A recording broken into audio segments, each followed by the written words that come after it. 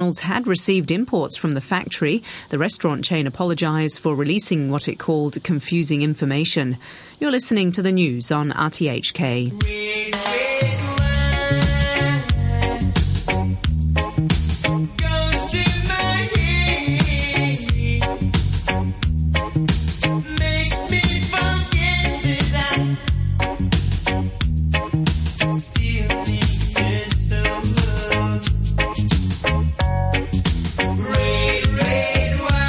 Good morning and welcome to Money for Nothing. I'm Brian Curtis. On this Friday, Amazon reports a larger loss than expected and the stock is slammed.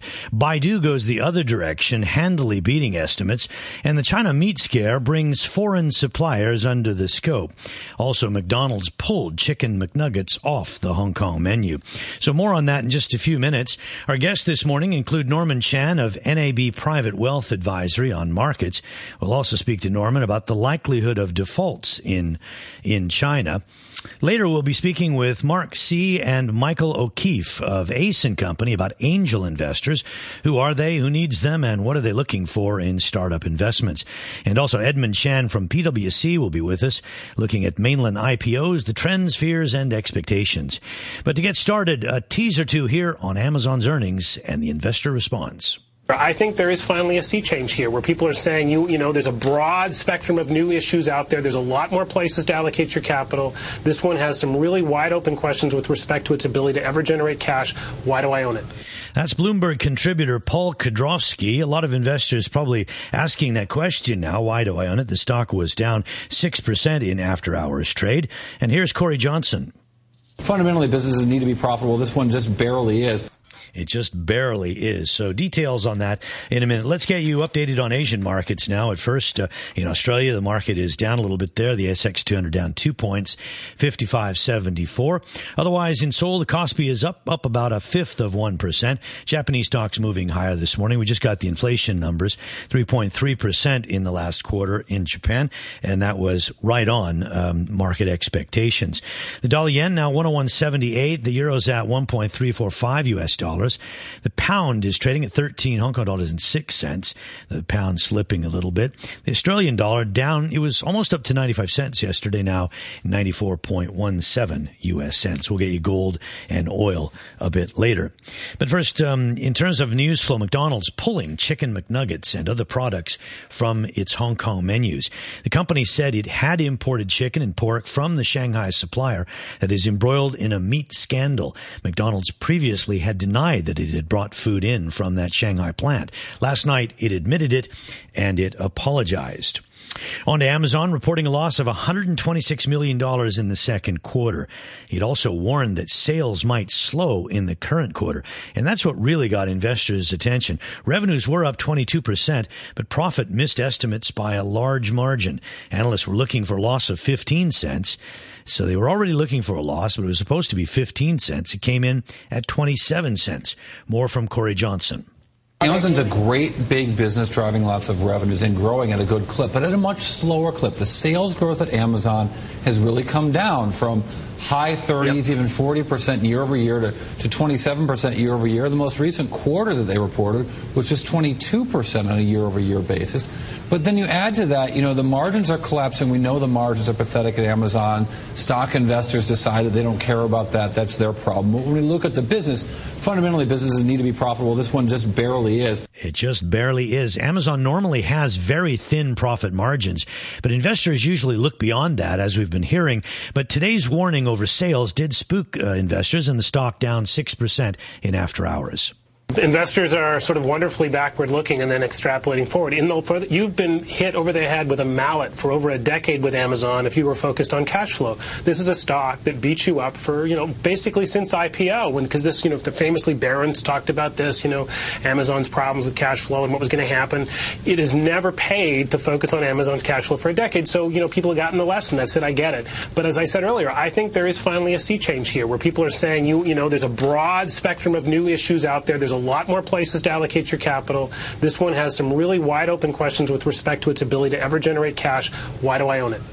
Tech analyst Paul Kudrowski. Expenses were high as the firm built more distribution warehouses, did more grocery deliveries, and developed new smartphones and tablets. And here's some more. I think that, the biggest transformation, we don't really talk about it a lot, but is that this has gone from a media company selling CDs, videotapes even, and books. When 5 years ago that was well over 50% of revenues. In the last full year, it was just 29% of revenues. So expanding the categories they sell into has helped them grow revenues, but has really pushed margins even lower for this company to the point of where you wonder where can they grow and do these projects matter whatsoever. So I run a lot of Amazon there for you because, of course, with Alibaba's IPO coming up, people are really looking at this overall kind of business. Not easy to compare the two, but still, you can bet that people will be. Looking at some of the other earnings, they were actually quite a bit different from Amazon. They were encouraging. Starbucks, Ford, and Facebook, for instance, all posting profits that beat estimates and fueled their stocks to the upside. Facebook, for instance, up 5.2%. So far, 77% of S&P 500 companies have beaten estimates. That's higher than normal. Facebook shares closed at a record. Ford turned its first profit in Europe in 3 years, and Starbucks reported a 23% gain in its third quarter profit. Overall, the S&P 500 in this session, this latest one that closed just a couple of hours ago, adding 0.1% to a record 1987. The Dow down a little bit, down 2 points at 17,083. Jobless claims fell to the lowest level in 8.5 years. So that's good news. Fewer people filing unemployment claims dropping 19,000 to 284,000. Economists had expected the claims to actually rise to 308,000. So our guest coming up shortly, I just wanted to mention that the yield on the 10-year Treasury note was at 2.50%, and that was up 4 basis points. And also here in Hong Kong, shares hit their highest level in 3 years yesterday. The Hang Seng Index up over 24,000 at 24,141, gain of 0.7%, and also the busiest day of trading in some 3 months. We get a little bit here from Dickie Wong from Kingston Securities saying there's strong momentum and no sign of slowing. The Hong Kong stock market just keep on going, especially in mainland China. There's a lot of positive news, no matter from the real estate market, like 3060 has relaxed or abolished property purchasing policy, and also the PMI data. That's the key reason to boost the Hong Kong stock markets. The Hong Kong dollar remains very strong. That's the key point to drive the Hong Kong stock market, especially the Hang Seng Index, to go above 24,000 points. But even like when we talk about the valuation now, the Hong Kong stock market is still cheap compared to markets in Southeast Asia, even US or Europe. So I think that there's some kind of momentum keep on going. And that was Dickie Wong from Kingston Securities. Grace Ng, the analyst, told Bloomberg that latest PMI reading in China of 52 shows promising growth momentum in the country for the rest of the year. What we have seen in terms of pretty encouraging recovery in the second quarter will continue into the second half of the year, third quarter and fourth quarter. I think what we have in the economy right now is both that the external sector and the domestic sector are on pretty steady recovery trend. For the external side, what we had was a pretty softish global environment in the first half of the year with the impact of Japanese VAT, the weather in the US, and so on. So what our global team is looking for is to return to some pretty solid around trend growth in the global economy that will support China's export sector. And then on the domestic side, we have the number of pro-growth measures coming in that supported the second quarter GDP, and that will quite likely going on into the second half of the year. 12 minutes now after 8 o'clock.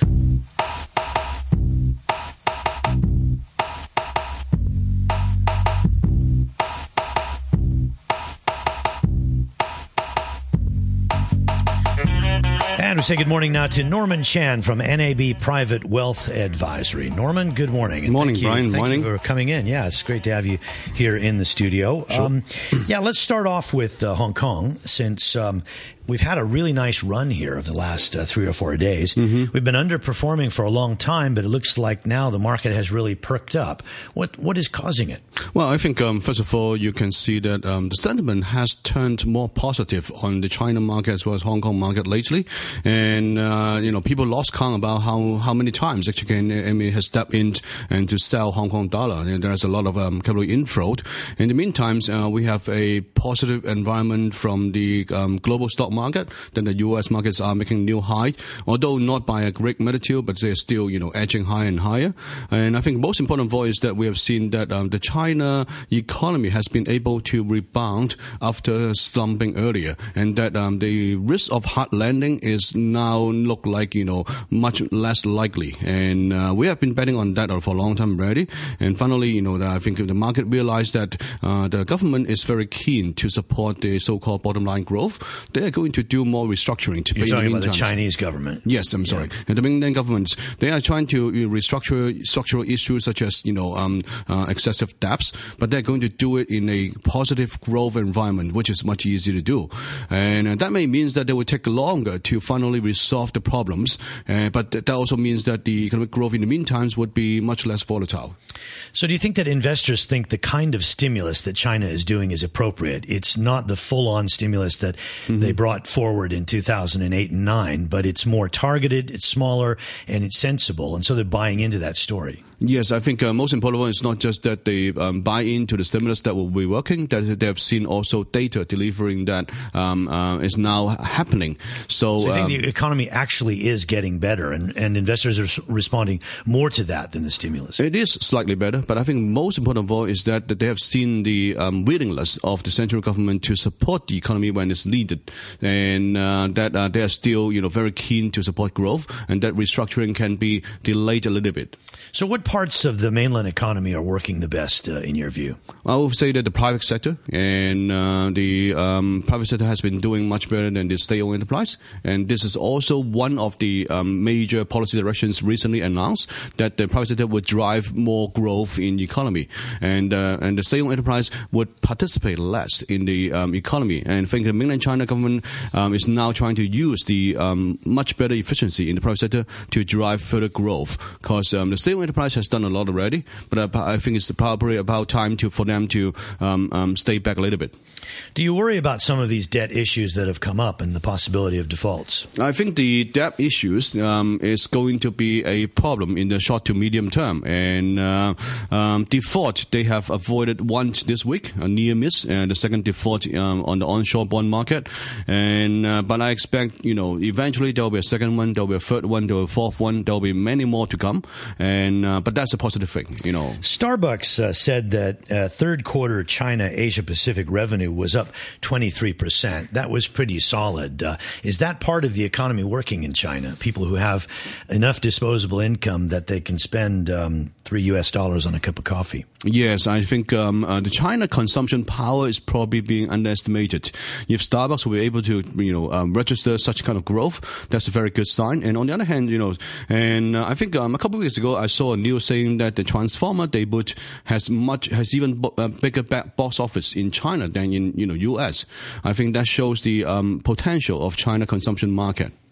So given your feelings about the mainland economy, how do you translate that into market gains? So for people listening, they'd be interested in your views on which companies are benefiting the most, and particularly if they're listed here. Yes, I think, first of all, we don't expect a lot of index gains, especially from mainland China for the next, 1 or 2 years. The index gains would be quite minimal, and probably no more than high single digit per year. But under the index, you will see a lot of actions. Just like what I've said before, the policy has been driving state-owned enterprise to participate less in the economy and let the private sector to drive growth.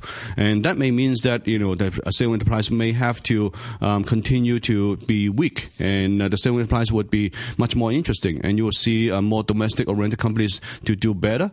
And I think very soon you'll talk about the Baidu earnings. It's one of the sectors that have been doing well. And also some of the environmental sector will also do well. But on that side, side, I would say that retail investors probably would like to use professional fund managers, like we have been using to tap those kind of opportunities. Because going forward, it's not the major blue chip stocks or red chip stocks that are going to make money, and it's going to be the smaller cap. Among some of the best performers of late have been the China property companies. You look at China Wangke and some of those China Overseas Land, they've done pretty well. Does that mean that investors are starting to either believe that they've fallen so far that they represent value, or that the mainland is going to ensure that there isn't a major property calamity? And can the mainland government ensure that? I mean, I'm sure the U.S. government and the Fed thought that they could prevent a calamity, but they couldn't. I think the U.S. and China economic structure is quite different, and to say the least. Yeah, and China government has more control on the economy. It's still pretty much a planned economy, and I think property sector is going to be a very volatile one. Even major companies would be riding along the volatility, and that's why you probably want to have professional managers to help you time the market, so to speak. And on the other hand, besides property companies names, we have seen a lot of retail names, with a lot of environmental smaller companies names such as gas distributions, or maybe like internet names, which have been very strong in 2013 and have some corrections in this year. And there are many different kind of stocks and sectors to choose from in mainland China going forward.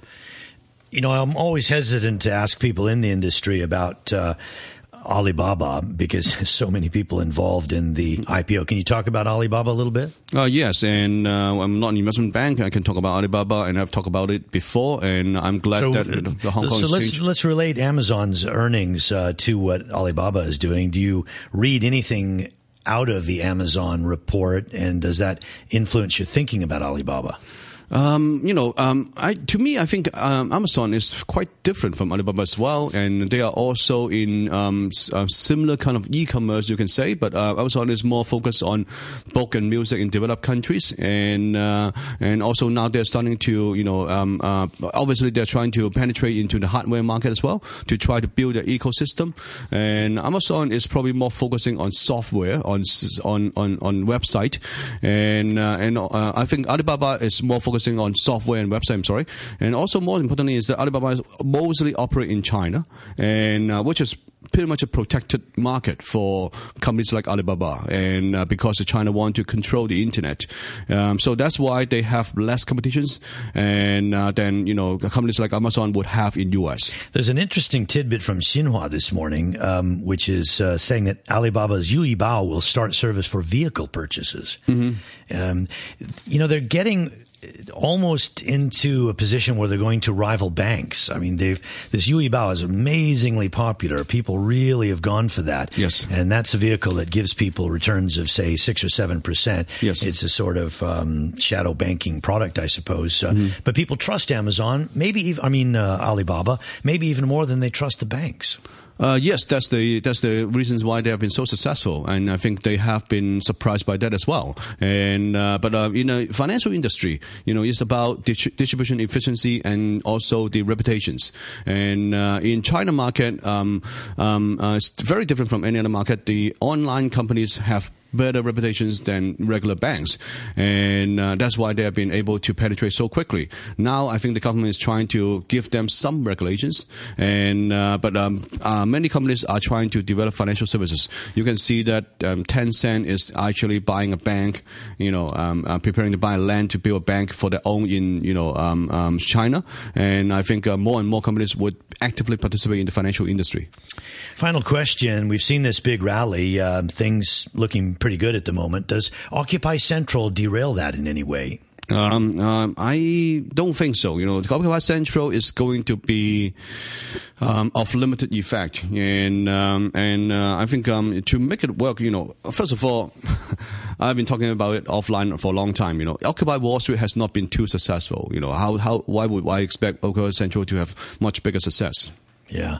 Okay, Norman, thanks very much. I didn't actually get any individual picks. You give us one pick? Anything you really like? No, we don't do stock You pick. don't do that? Yeah. Okay, well, that's good. All right, anyway, thanks very much. Give us the broad overview and kind of the macro picture. And so that's Norman Chan, NAB Private Wealth Advisory, Investment Director. We've got a couple of angels, quite angelic guests on the program coming up in just a moment. Mark C. and Michael O'Keefe from Ace & Company, angel investors, and we'll be talking with them after the break at 8:30. Not even a smile on their faces. Aren't you? You guys are not angelic after all, huh? We'll be back in just a moment.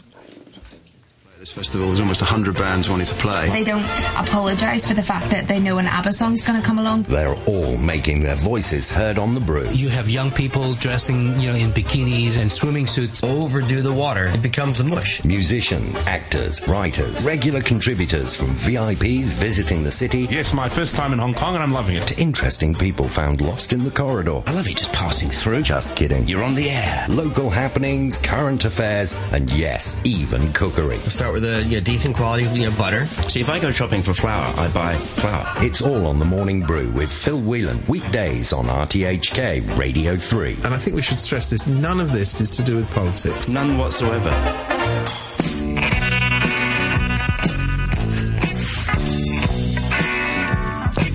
Yeah, welcome back to Money for Nothing. If you want to get to that program, Morning Brew, you'll have to stay with me through 9 o'clock this morning.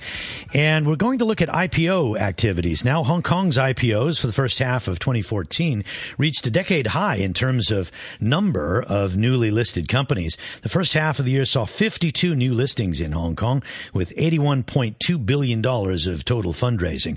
We're joined in our studios by Edmund Chan from PwC, the capital markets partner there. Edmund, good morning. Good morning. What changed that all of a sudden the first half of this year was fairly solid? Okay.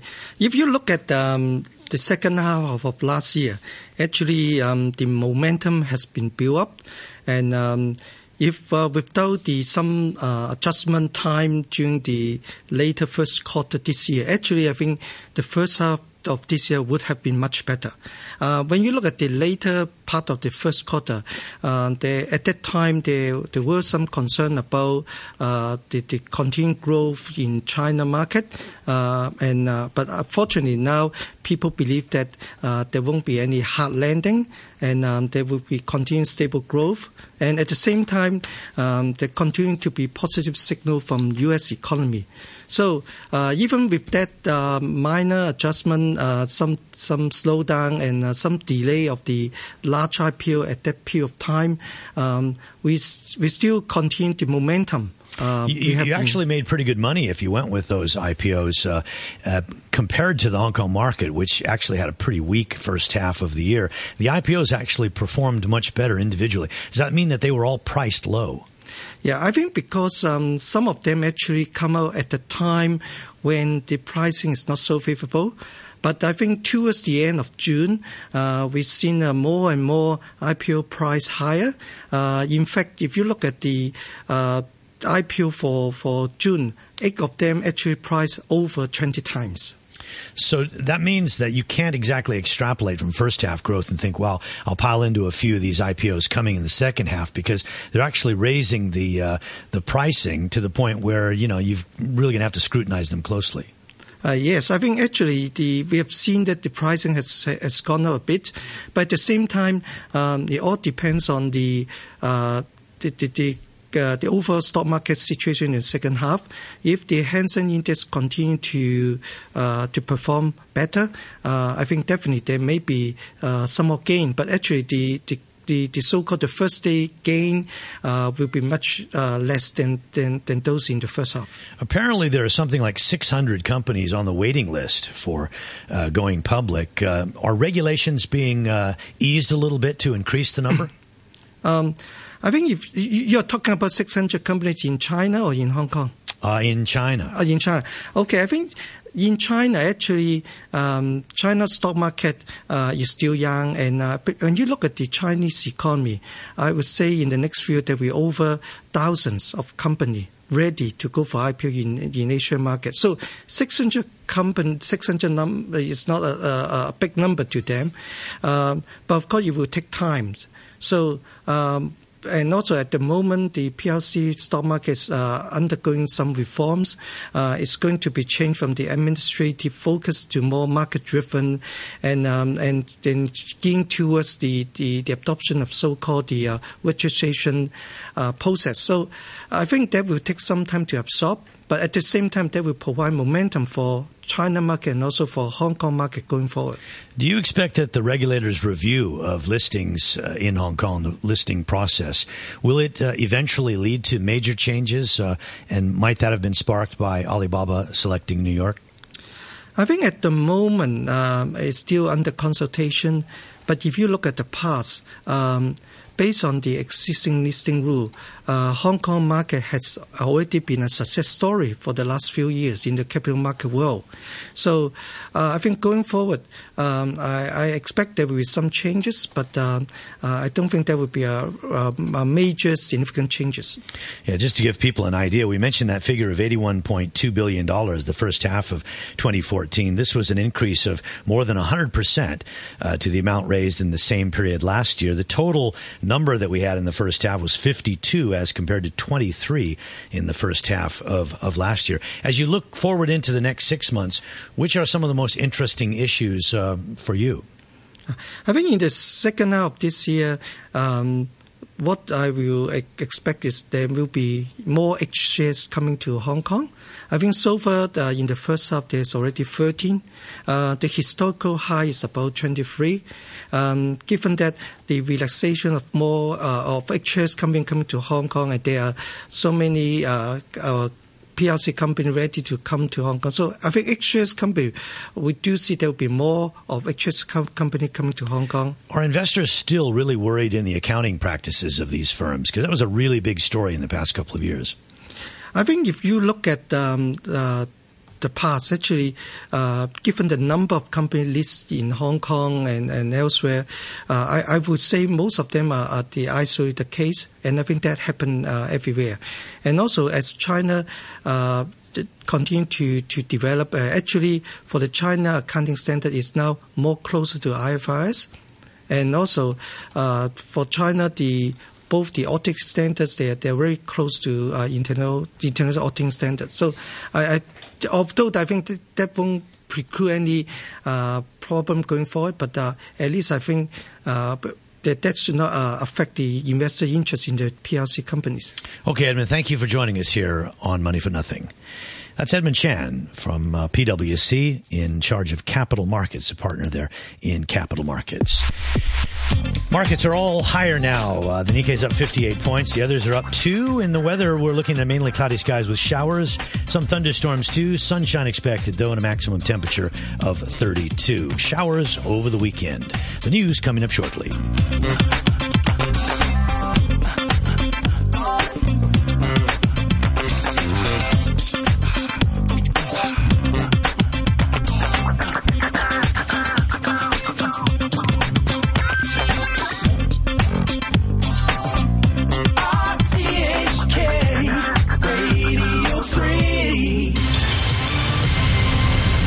Just tick past 8:30, the latest in news with Samantha Butler. Clashes have broken out between thousands of Palestinian protesters angry at events in Gaza and Israeli security forces near a checkpoint in the West Bank. At least 3 Palestinians have been killed and many others wounded. As the fighting continues in Gaza, the United Nations Secretary-General Ban Ki-moon has told Israel and Hamas that it's morally wrong to kill their own people. Speaking after talks in Cairo with the U.S. Secretary of State John Kerry, Mr. Ban said he'd been shocked and appalled by the shelling of a UN-run school in Beit Hanun in Gaza, in which 13 people died, 4 of them children. Palestinian officials have blamed the Israelis, but a spokesman for the Israeli government, Mark Regev, said the source of the missiles had yet to be confirmed. Our investigation is still ongoing. We'll get to the bottom of it. Obviously, it's a difficult combat situation. There was Hamas rockets that were falling in Beit Hanun in that area, so we can't rule out that possibility. But to be totally honest, I can't rule out the possibility either that it was errant Israeli fire. Officials in Burkina Faso say wreckage has been found in Mali from the Air Algérie plane which crashed yesterday. The plane had taken off from the capital Ouagadougou for Algiers. There were 116 people aboard, 50 of them French citizens. Radio Australia's David Marchese reports. Just 50 minutes after taking off from Ouagadougou in Burkina Faso, air traffic controllers lost contact with the Air Algérie flight. It never reached the Algerian capital. Search teams have been scouring the Sahara for traces of the plane that was carrying at least 116 people. The majority were French citizens. Air Algérie says all the passengers on the plane were in transit, either for Europe, the Middle East or Canada. Before contact was lost, the pilot had requested to change course because of a sandstorm. Human remains and wreckage continued to be found a full week after the Malaysia Airlines plane went down in eastern Ukraine. 3 Australian officials, including a forensic specialist, have joined observers from the Organisation for Security and Cooperation in Europe at the site. Michael Bachurkiw is a spokesman for the monitors and explains what they found. We went into quite a heavily wooded area and we observed there a huge piece of fuselage, and I think this is the part of the airplane that came down which to most casual, even airline travelers, would resemble an airplane. The windows were still intact, and for the second day in a row we did come across some human remains, not much. You're listening to the news on RTHK.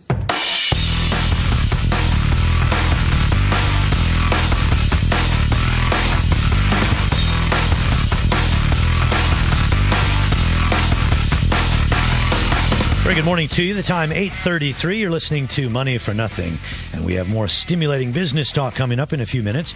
We'll be speaking with Mark Seitz from Ace & Company and Michael O'Keefe from the same firm, and they'll be talking about angel investing in Hong Kong. Just to give you a quick update on market action this morning, all the markets are higher in Asia, and we hit a recent 3-year high in Hong Kong yesterday. Be interesting to see whether that continues today. The Nikkei up 58 points at 15,342. Australian Seoul with fractional gains.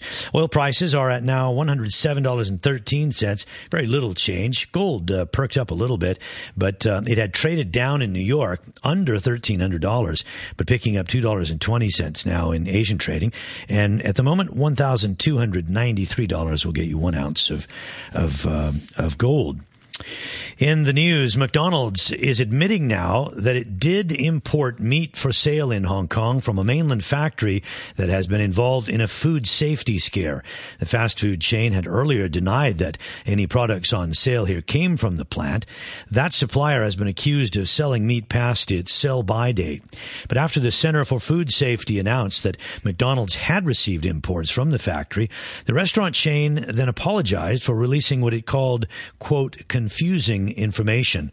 As Wendy Wong reports, the government has now banned all imports from the affected supplier, Husi Food. McDonald's had earlier this week said that it had not imported any meat products from the Shanghai Husi Food factory. That's at the heart of the scandal. But now it's emerged that it has done so at least twice over the past year. The Center for Food Safety said it was told by senior McDonald's executives that the chain had imported pork from the factory last year that were used in its tonkatsu meal, and just 2 months ago it had bought chicken from the same factory that was used in its McSpicy chicken fillet burger. It says all the food has been sold. An Assistant Director for Food Surveillance and Control at the Food and Environmental Hygiene Department, Dr. Lee Siu-Yun, said officials have taken several hundred samples from McDonald's warehouse for checks, but they have not found any meat that seemed moldy or smelly. However, she said the authorities have now decided to ban all imports from all factories of Husi, not just the Shanghai one. Food from Husi that has been imported and now stored in Hong Kong should no longer be supplied to consumers. They will be marked and sealed by our staff. Importers or vendors are reminded that if they hold any food from Husi in their store, they should stop selling them and contact the Center for Food Safety. McDonald's also said it has imported meat products from other Husi factories. It's bought ingredients for its chicken McNuggets and Korean-style sliced beef from the Hebei factory and vegetables from the Guangzhou facility. In a statement released half an hour after the government held its press conference, McDonald's apologized for the confusion in releasing the information.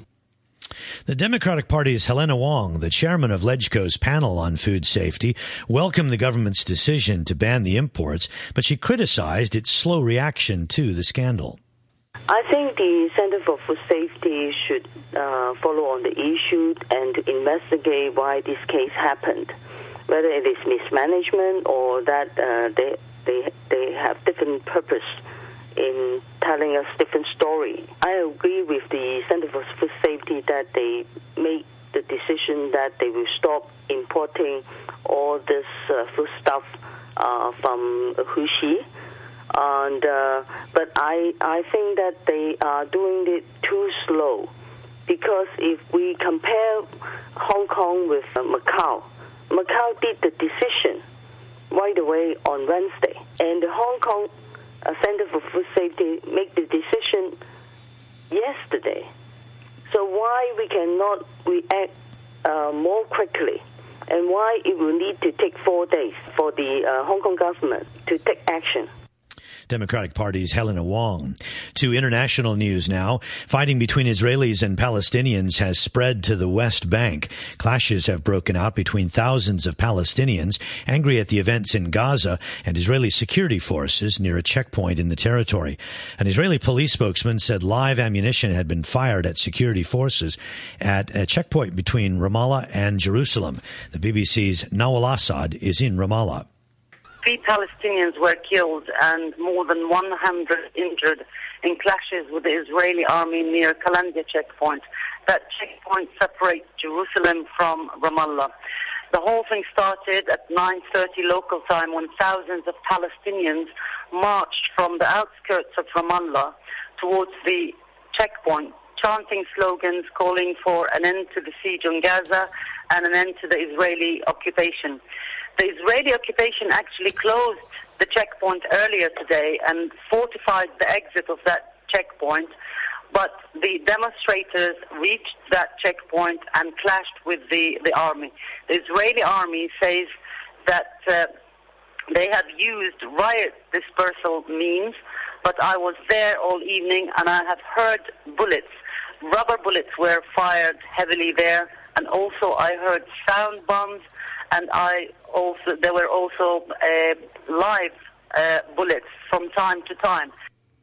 Earlier, at least 13 people were killed and more than 30 others injured when a UN-run school was hit by a bombardment in Gaza. Hundreds of Palestinians were in the building in Beit Hanun.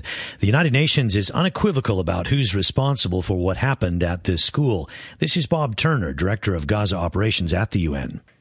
This is the 4th time in 4 days that one of our schools has been struck by Israeli forces. We know that the security situation in Beit Hanun had been bad.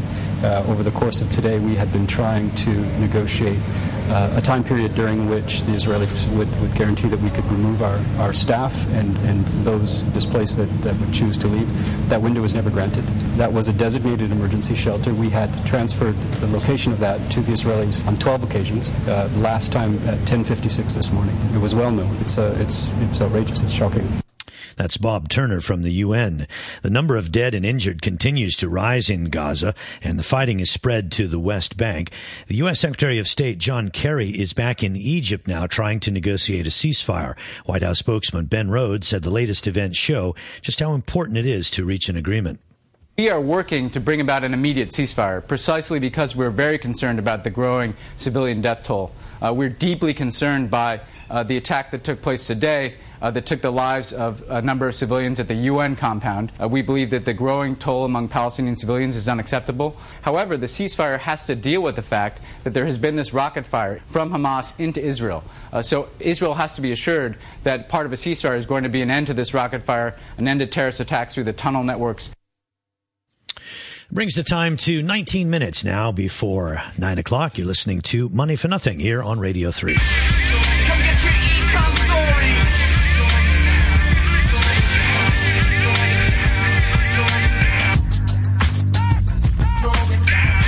Make some noise.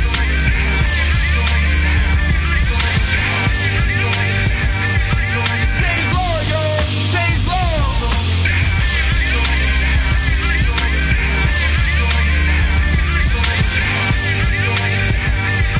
My fiance, what? Say what? Nice to have you with us here. We'll return to our news coverage a little bit later in this half hour.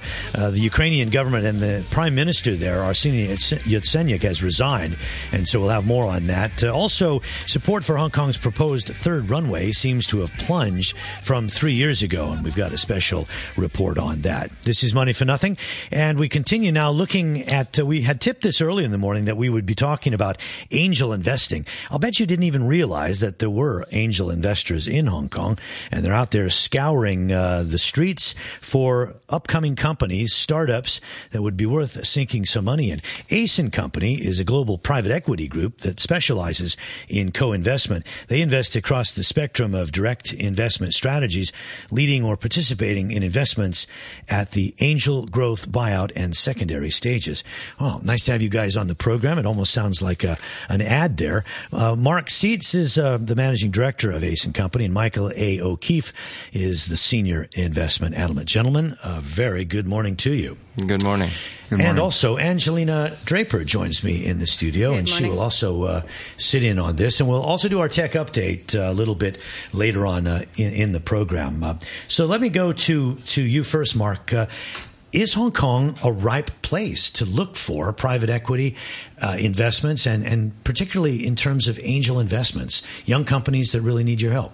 Yes, absolutely. I think why we chose Hong Kong is because we really believe it's a platform for young companies to grow.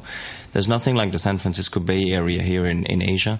And when you look at young companies needing to establish and having to have efficiency and, good labor force, I think Hong Kong is absolutely the place for young companies. Even with costs like this? Costs are so high, how can a young company make it? The only thing which is really costly is the real estate, actually. So you're seeing a lot of, incentives from the government and associations like Invest HK or Startup Hong Kong, which are trying to, provide a more affordable, as I was saying, housing costs and even, office space for these companies.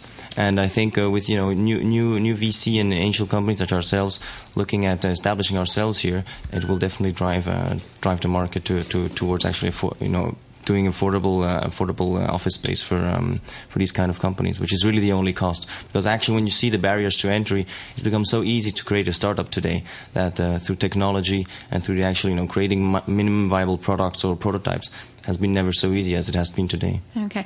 On your website, you mentioned you search for companies that are aggressively disrupting. Can you give us some examples of such companies? Absolutely. What we're looking at is really companies which are going to disrupt the market in a very special way and which you can help. So we've looked at, for example, one company which was in the wearable space. So wearables are everything which we talk about, Google Glasses and all these items which can identify technology. And one of them are the smartwatch industries, right? So the smartwatch, today we're hearing about Samsung and even maybe Apple doing an iWatch.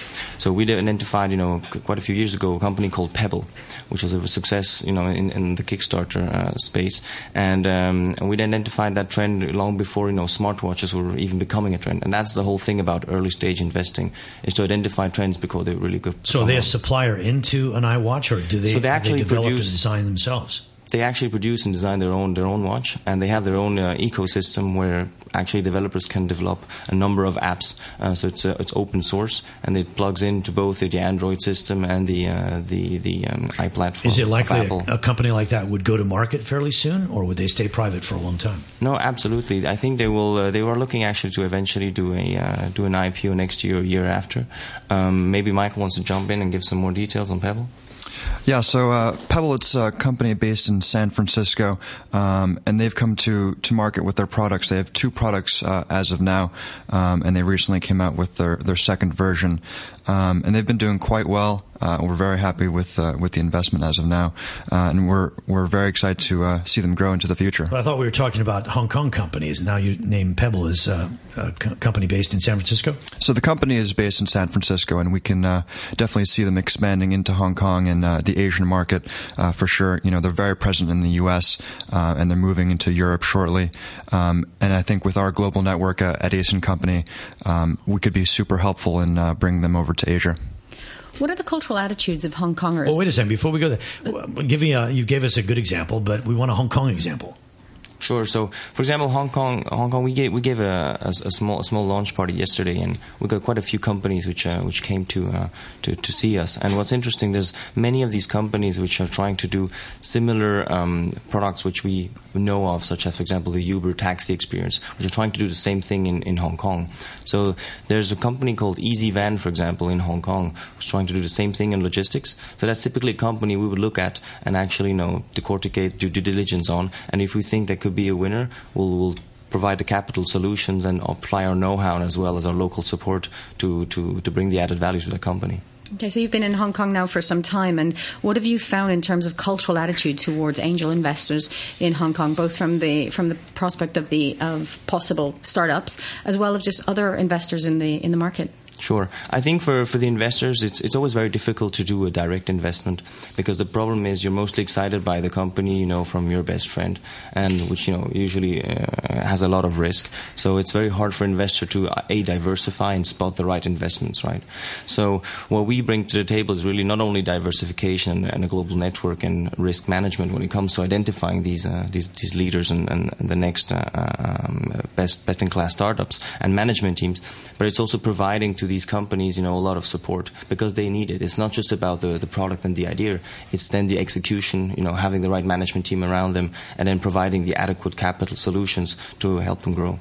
Is there an ideal time for a company, in a company's life cycle, for an angel investment to come in? So basically, it's the real problem actually when you do angel investing is about the timing is correct. It is sometimes of a problem, and you have to be able to be patient when it comes to angel investing, that's for sure.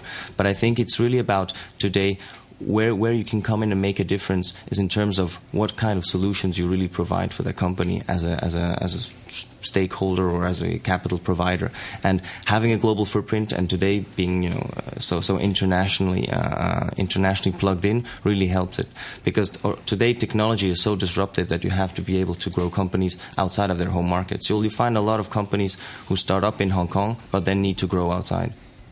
Okay, and what angel investors, what kind of rates of return can they expect? So that's always, the $1 million question, I would say, because you put in, sinking capital, and you hope that you're going to, tag the next Facebook or the next Twitter. The reality is that can be, but what we're finding today is that when you look at these investments, you have to be patient. So obviously, it's not, you're not investing in liquid stocks, so the returns, are going to come at the exit. But what I think is very important is to remind yourself that when you do these kind of early stage in investing, it's more about the story you're going to support and what kind of team you're co-investing with. The problem is when you invest in, your best friend's new venture, the returns, it's very rare that you'll find the next Facebook or Twitter. So you're better off investing with people who have the know-how and co-investment expertise, and trust them with your own money to be able to make a substantial return. So over the years, what we've seen is we're always going to target companies not necessarily to become the next huge success story, but actually going to be a success. So for us, a minimum of 5 to 10 times is what our target is. Do you look more at the management team or the idea behind the company? So both are important, but execution is definitely, extremely, extremely valuable. So that's where also we bring our own expertise, is helping them actually select the right management for that team. Because you can have a fantastic idea, but if you don't execute correctly, no matter how good that idea is, it's not going to go anywhere. How do you actually source these things? So that's a good question. So we built over the years, a substantial network of either serial entrepreneurs, which we've identified. We team up with, very credible venture companies, Index Ventures, or in every local office we are, whether it's in Europe, in the US, or here in Asia. We try and team up with incubators. One of the famous incubators in the US, which we have a very good relationship to, is Y Combinator, which incubated, many startups in the past few years and been extremely successful. And here in Asia, for example, there are a few incubators who are trying to pick themselves up. RGL Holdings being one of them. We have an exceptional relationship with them, and that's how we really try and source the different companies. Let's bring Michael in. Another example, Michael, where you look at companies, perhaps you could give us an idea of what's a common mistake that they make that should be avoided. I think a big problem with some of these startups is they go out and raise capital and forget that they have a company that they have to work on. They spend all their time raising capital, and that's a big problem with these startup companies. They have to focus on their company, and that's perhaps where we try and help and take their minds away from the capital raising, help them in that aspect so they can focus on their company. They're not usually very well trained in the private equity space. They don't know how to raise money as well. So we help them with the strategy to a certain extent, and we let them focus on what they're good at, which is building their companies, building their technology, and then help them grow from there. Do you guys think they're getting much support from government here or government agencies? Invest Hong Kong, you mentioned, the push on Startup Hong Kong. Is there much support for some of these small companies? So I think there's a few organizations which try to make a difference. The reality, the big problem is it's not just about government support. We've seen Singapore trying to provide a lot of capital, but it's not really helping, right? So what you have to do is provide a landscape for actually investors such as ourselves to come to Hong Kong and make a difference, because it's the private money and the direct investments people who are going to help these companies grow. So it's more creating a landscape for companies such as ourselves, venture companies or incubators, to actually help, provide capital in an efficient way. And I think the government is realizing that, and Hong Kong is a great place to actually help with that.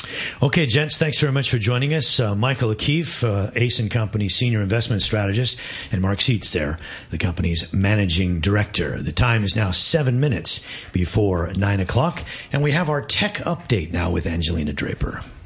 Amazon customers might love the self-proclaimed everything store, but Wall Street is questioning the company's spending strategy. The company reported losses of $126 million, much higher than analysts' average estimate of $66.7 million. This is in spite of a 23% rise in sales. This year, Amazon launched a smartphone, an Apple TV rival, a cloud storage service, and a music streaming device, causing concern that the company was stretching itself too thin. Amazon's lack of profits are in stark contrast with the Alibaba Group, which disclosed in a prospectus in May profits totaling $2.8 billion on revenues of $6.5 billion for the 9 months ending on December 31st. Amazon, on the other hand, earned $274 million on sales of $74.5 billion for all of 2013. Bloomberg contributor Paul Kordorski says profits didn't seem to matter in the past, but it does now.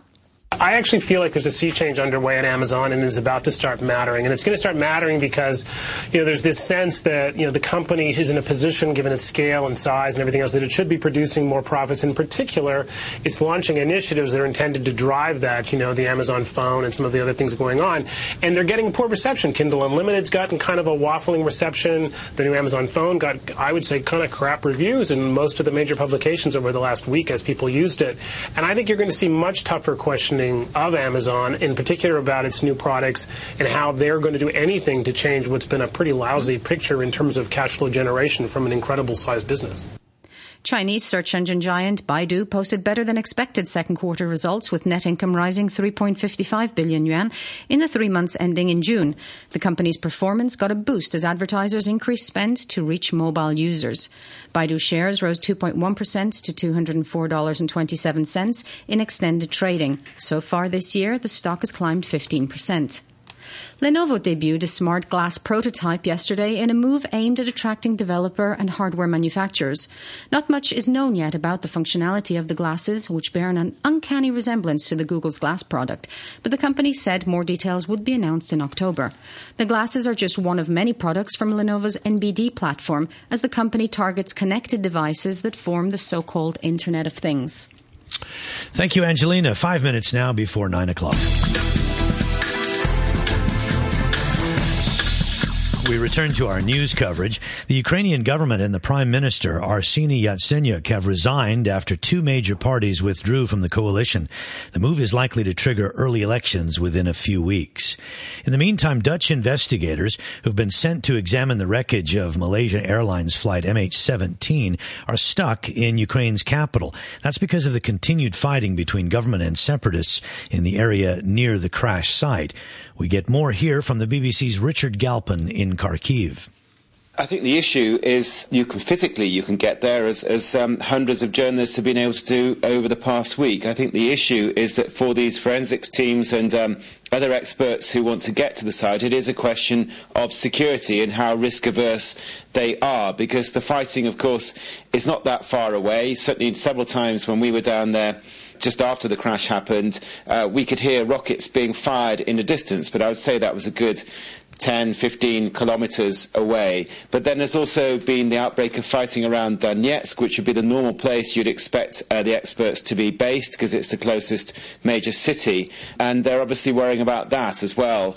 And, of course, it's just unclear exactly how they're going to be received by the pro-Russian separatists in that area, who are obviously very, very heavily armed, and whether there can be a really cast-iron guarantee of their security for the experts. Richard Galpin reporting. Here at home, support for Hong Kong's proposed third runway seems to have plunged from 3 years ago. In a poll that was carried out by an alliance of green groups and professionals, only 39% of respondents backed building another runway at Chek Lap Kok. That's down from 70% in an airport authority study back in 2011. It's been revealed that people who buy homes in a government-subsidized project in Tai O will have to pay property management fees of $2,000 a month. That's about $4 a square foot, similar to the charges at many luxury blocks in the mid-levels. But the Tai O flats are being sold for less than $1 million each. Richard Pine has the numbers. The 85 home ownership scheme flats in Tin Lee Court were billed as the cheapest available in Hong Kong when the Housing Authority revealed in March that the 480 square foot apartments would be sold for between $640,000 and $890,000. That seems like a reasonable claim. For instance, for the cheapest unit, you could put 10% down as a down payment, $64,000. Then find a mortgage plan that charges you 2% annual interest over 25 years, and the monthly payment works out to roughly $2,400 a month. But let the buyer beware. It's now emerged that the monthly management fee will be $2,073 per flat per month, just 15% less than the mortgage payment under this scenario. The chairman of the Housing Authority's Subsidized Housing Committee, Stanley Wong, conceded that the fees are higher than expected, but added that they are in line with market prices. He said it's partly down to the fact that there are only 85 flats in the 12-story block to share the management costs. He also said the authority could only find a single property management company to take up the project in a second tender after the first failed to attract any bids. It's understood that many companies have been put off by the building's remote location in Tai O. But Mr. Wong said homeowners could discuss the fees and charges and the scope of services with the management company once they've set up a homeowners corporation. The authority received more than 12,000 applications for the 85 units last month. It's expected to invite successful applicants to choose their flats next month after ballots were held today to decide who'll get a chance to apply for the flats. Richard Pine reporting. Well, that's our program for today. We'll just leave you with the weather as we go out. By the way, markets are all in green numbers this morning, so looking like a pretty good start to the day. So, taking a look at the weather for today, mainly cloudy with some showers, some thunderstorms too, sunny periods expected as well, the maximum temperature 32. The outlook for the next few days includes showers, becoming gradually more fine for the couple of days after that. Morning Brew is next. THK Radio 3.